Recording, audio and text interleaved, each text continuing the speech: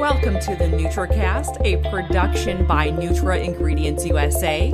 I'm Danielle Masterson. Thank you for joining me here on the NutraCast, where we talk and share insights from inside the nutrition industry. As popular and in-demand CBD is, there is a huge chunk of the population who can't see what the fuss is all about. Why? Because CBD products made from hemp could contain THC, a molecule that will lead to failed drug tests. But there may be an option out there after all. Bioscience company Pureform is leading the effort to make CBD accessible to all by making CBD from orange peel. Pureform's founder and chief strategy officer, Sean Jarvis, joins us now. Welcome to the NutraCast, Sean. Thanks for having me. So what exactly is Pureform Global? We're a biosciences company focused on the discovery and production of pure cannabinoids, mostly in promoting wellness. So we're focused on the idea that medicinal potential for cannabinoids is vast, but we don't think that it'll be realized without a supply chain that gives people security in knowing that there isn't other contaminants, THC, neurotoxins, mycotoxins, and the such in the supply chain and then in the finished product. So there's 140 cannabinoids. So we've got our work cut out for us. We've got 2 of them in production, and we've got another 5 that are close. But we've got another, 130-ish that are sort of on our to-do list. Just a little to-do list there, right? Yeah. It seems like a never-ending one. Okay. So how did you come up with this idea for this business? My background's in branding and strategy. And so we started out, nobody in the company are cannabis folks. So we're all people who came from different places. I started out because as an agency, we had these cannabis companies coming and asking us if we could do branding for them. And so we had to sort of try to understand what the category looked like, because, you'd get a guy who'd walk in with a backpack and he'd open it up and, there'd be $100,000 in cash in it. He'd say, great, I want to hire you. Can I pay you in cash? So, we were sort of not alarmed, but kind of going, wow, what's happening here? And this is probably 6-ish years ago. As an agency, we've done a lot of research. We commissioned some research, 2 4,000 person national surveys on trying to understand what the existing consumer and the would-be or potential consumer might think of cannabis, THC, CBD, and the sort of overwhelming result for us was THC is interesting, cannabis is interesting, but not for us. CBD and the other cannabinoids got us really excited. So we started to try to understand what kind of clinical research there was out there, who was doing it, what the patent landscape looked like. And we were actually looking just from the plant, buying CBD or getting CBD. And, it turned out that really there's a major issue with the supply chain. So we sort of dropped it as an agency. And then out of nowhere, one of our clients called me one day and said, hey, I'm sorry for missing our conference call. I'm working on, synthesizing some cannabinoids. And I was like, I don't even know if I quite caught everything he said. And he said, I was a chemist at Merck and Pfizer. I was at all these big, pharma groups. And I was like, hey, where are you today? And he's like, oh, I'm in San Francisco. I was like, great, I'll be there in 4 hours. So I think I jumped on a plane and flew down and met him same day, and we sort of put together this idea that there needed to be a reliable supply chain and a reliable source of CBD in order for mainstream people and companies to accept it as an ingredient in wellness and therapeutics. Sorry for the long-winded answer, but that's sort of probably the longest one you'll get from me. Wow. Okay. So you literally just dropped everything and you flew out there and you said, hey, let's get this company going. Yeah. I mean, it was one of those things where we got so excited about CBD, and I'll just tell you why. The thing about CBD that's exciting is this, right? So if you look at categories like alcohol, tobacco, and drug, right? Those are 3 categories that maybe have never seen a dip in growth. And you're talking about, I don't know if it's hundreds of billions, maybe trillions. If you add the 3 of those categories up, they've never been disrupted by anything ever. And then you take something like CBD, not cannabis, not hemp, not THC, you take just CBD, and you look at not only the actual, but the potential for disruption in tobacco, alcohol, and drug. And this was 4.5 years ago. And you're talking about something that it didn't have a leader. It didn't have a voice. It didn't really have nobody even really knew what it did, but they were wildly excited to get it and they couldn't get enough of it. So from a brander's perspective, I'm looking at it going, when's the next time you're going to be able to enter into a category where everybody kind of wants it? You know, the clinical research shows that it doesn't really have any side effects and that it works really well. And on things that are big, like inflammation, pain, anxiety, sleep, you know, stuff that's real, like world-beating problems. There's all these signals that say that it works. So I'm just thinking, when is there ever going to be a moment where you can take, you know, this little tiny mouse and compete with, you know, 3 giant gorillas? And I think that's kind of what got me so excited. And frankly, you know, my other 2 co-founders are 2 really bright guys. Mark Benchavanga on the science side, you know, I mean, he's been curating teams and working on, you know, natural product assembly and natural product chemistry forever. And so, you know, really formidable, smart guys. And so I was like, look, this is probably a unusual moment. We should dive right in.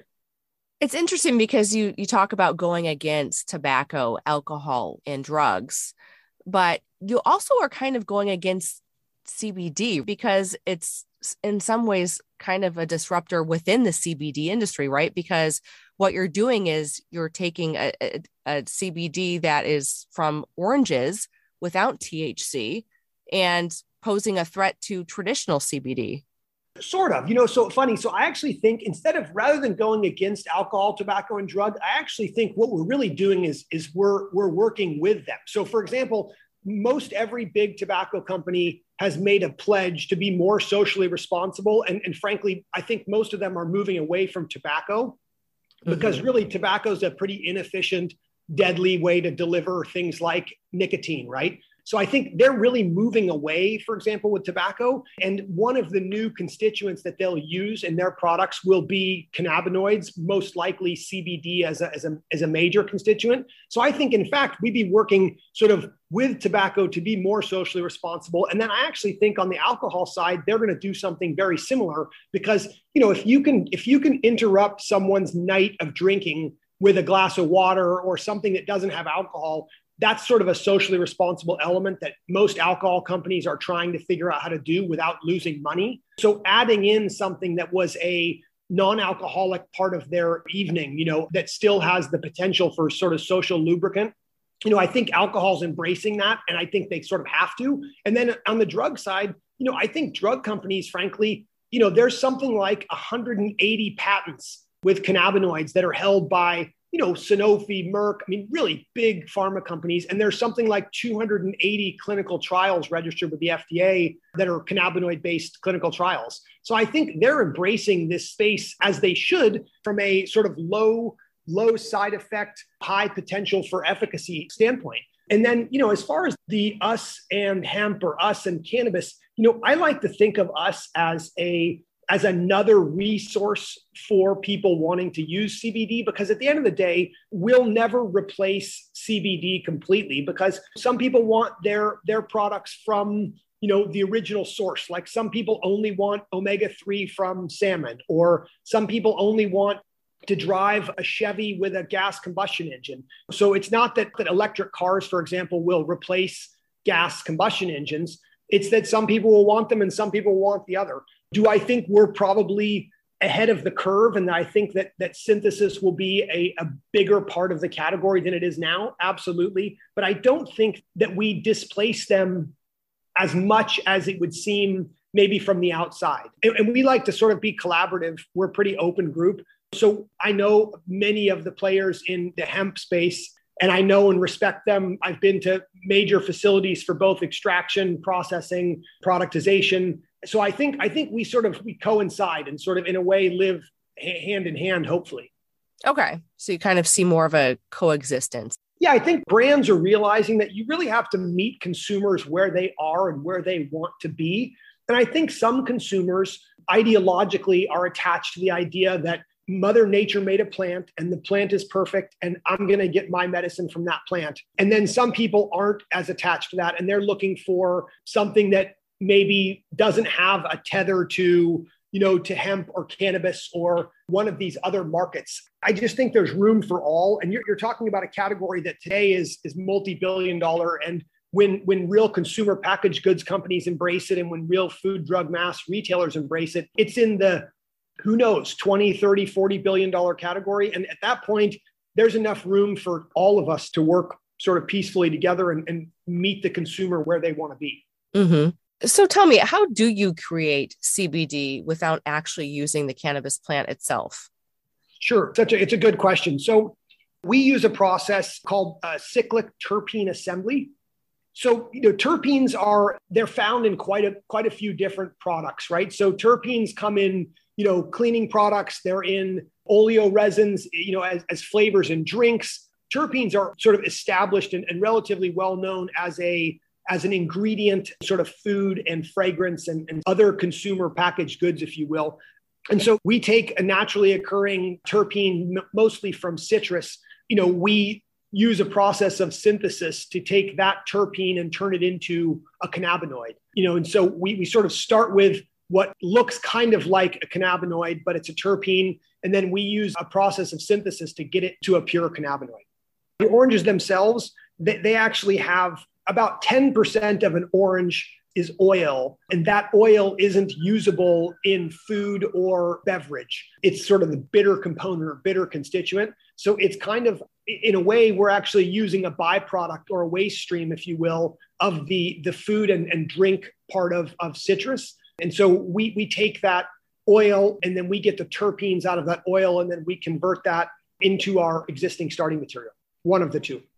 Okay, so this sounds like it might be more sustainable than the traditional way of producing CBD.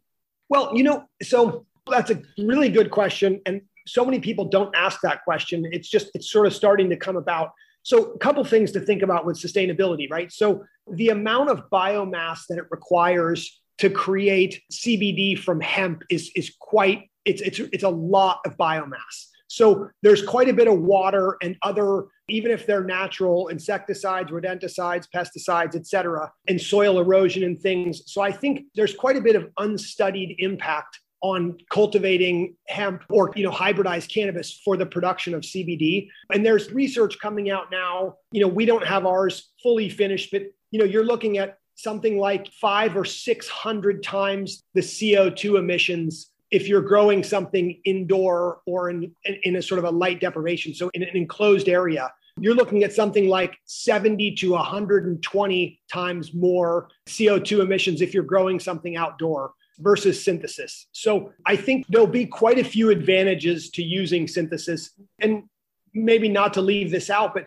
in the next 50 years, the world has to produce something like 50% more calories to feed people. So the idea that you would grow something that can be synthesized, you certainly wouldn't want to synthesize lettuce or tomatoes or, things that you could grow that people would find sort of nutritious versus something as a sort of an ingredient, right? So I think there's a whole bunch of different factors that play in, but we think that in the end, traditional synthesis will be the most efficient and friendly on the environment versus biosynthesis, which is sort of genetically modifying microorganisms and or manufacturing, using hemp or cannabis, sort of traditional.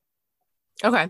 And then just looking at how effective it is, I mean, does this offer the same benefits as something that is not synthetic?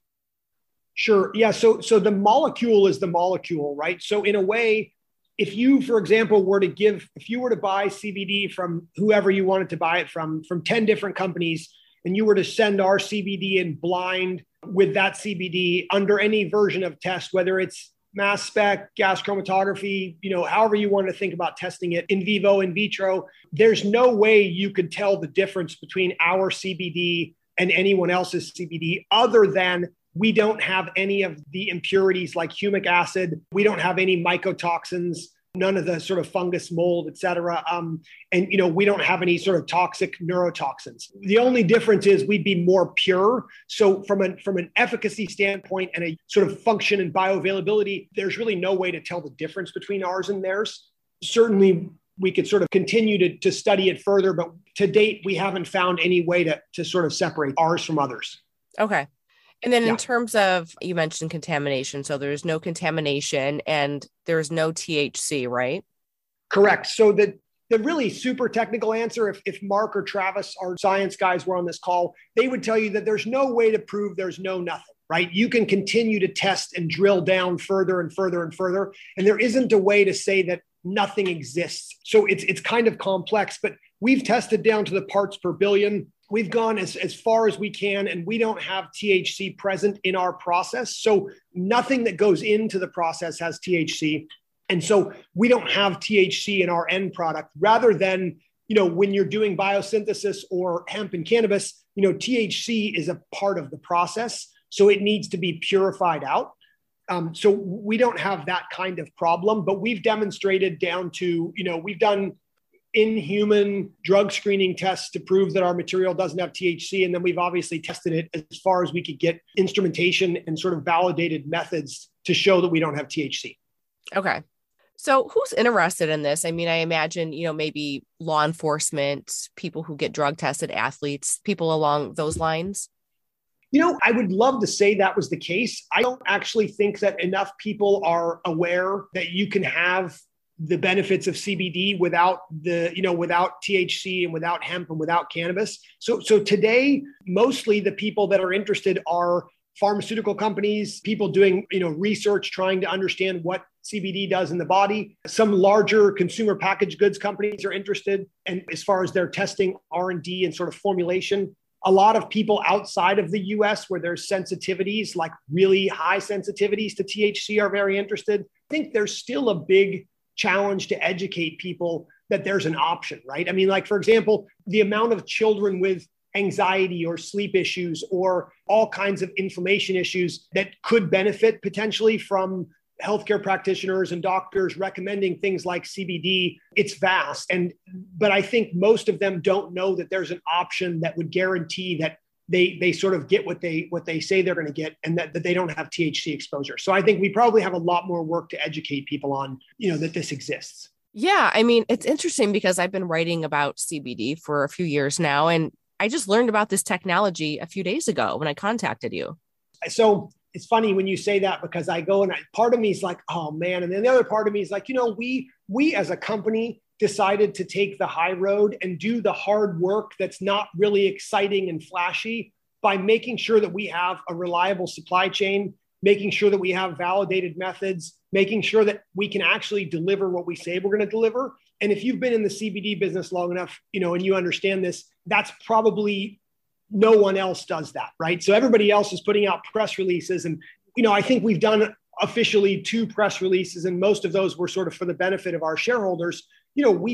We've sort of tried to make sure we could deliver on our promise before we went out and made promises. And so I think now we're really ready. We're at commercial scale. We can produce 3+ metric tons a month of CBD. And we've got a facility in the US we can produce at, and a facility in the UK we can produce at. So, we've landed, we can do it. And now the challenge will be, how do we tell people about it?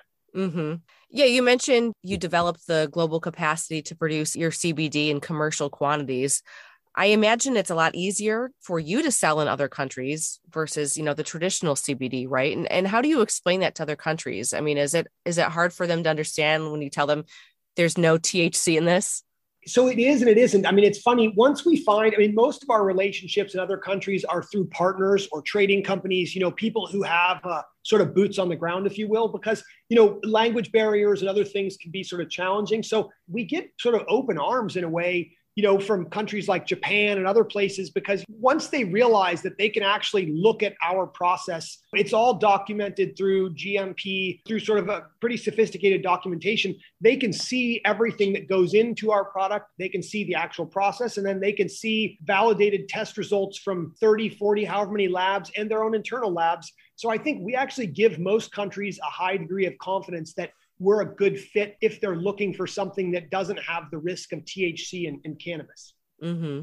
And so we've been talking obviously a lot about CBD, but what about other nature identical cannabinoid compounds? Sure. So CBD, funny enough, it's really our proof of concept. It's the most difficult molecule to compete with, in the sense that if you look at a cannabis plant, the most efficient for something like THC, let's say, is in the 35% range.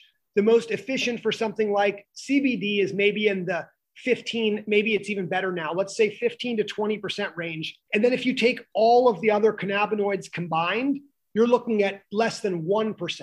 So CBD and THC are wildly competitive on price and on availability, et cetera. But the other 140 or 130-ish of the 140 are either non-existent in the plant to a degree that you could sort of extract them and use them, or they convert during the plant's growth process. So the sort of big potential and prize, frankly, is what you're talking about, which are these other cannabinoids. When you look at something like THCV, which is non-psychoactive, it's got some interesting early research in regards to appetite suppression. And if you think about diabetes and weight loss and these other things that are, again, massive problems in the US, that's a pretty compelling molecule. You look at something like CBN, which has some pretty exciting early signals that it's an analgesic, that it could actually work for helping people sleep as well. You look at something like CBC and CBG and CBGA. These are all molecules that have incredible potential. And I always like to say it's impossible to deny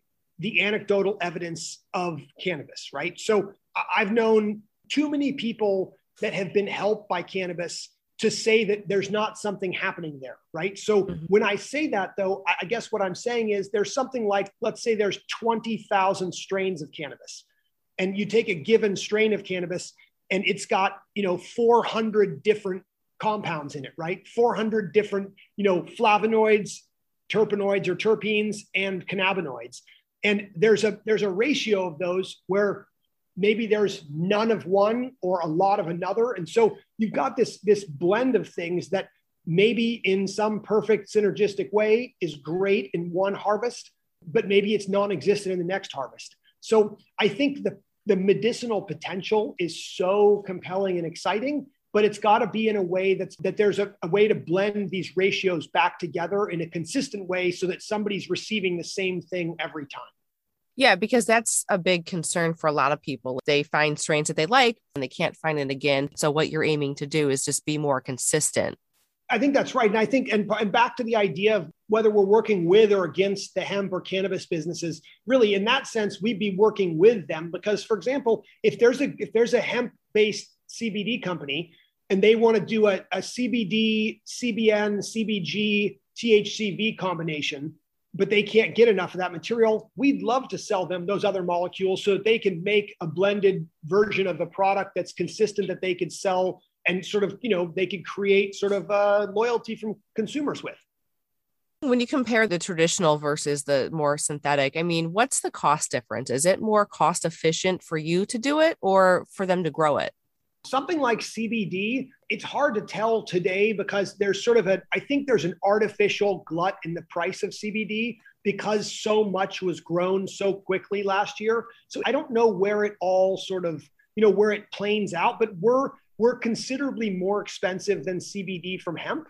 And that also comes with the caveat that we don't really get any other samples or versions of hemp that we can test that has the purity that ours has. So I think if you go purity for purity, I think we're still more expensive, but we're not multiple times more expensive. Whereas we are multiple times more expensive than CBD from hemp that's not pure, that's got other impurities and THC and such in it. Mm-hmm. But, that said, if you're looking at a product like a 12-ounce can of sparkling water with CBD in it, the difference between paying 3 cents or 12 cents with something that sells for $3, it's pretty negligible. So there's not a lot, I don't think that input cost is a deterrent when it comes to consumer packaged goods. And certainly it's not in the pharmaceutical space because they'll need that kind of purity. And one of the other things that we're sort of pretty sure of is that, if you look at brands like Coke or all the Unilever brands or Johnson & Johnson, you're talking about the actual brand. For example, Coke, it's worth tens or hundreds of billions of dollars just for the brand, not the actual product. Mm-hmm. So the idea that they're going to put a cannabis or hemp leaf on that brand, that All-American or those brands that have centuries, decades of consumer loyalty, we just don't really think that's going to happen. And further, we probably don't think that, that these companies are necessarily going to rely on the supply chain that's as inconsistent as it is with hemp and cannabis-derived cannabinoids. So I think on the early side, we may not be the best fit for small companies that don't have a lot to lose. But I think on the longer term side, I can't imagine big companies that have decades invested and hundreds of billions of dollars at stake in their brand are going to want to risk a lower cost alternative given what those risks are, controlled substances and whatnot. Yeah. We're already seeing actually quite a few big brands step into the CBD category. We sort of are, but not quite yet. I mean, I'm waiting for when Johnson & Johnson, when these big brands come in, that's when this starts to get interesting, because, you've got to educate people, and you've got to replace one habit for another, right? To introduce a new toothpaste is really difficult to do unless you can get it in front of people, or, to introduce these new products. I think that's the business and the expertise of really big CPG companies.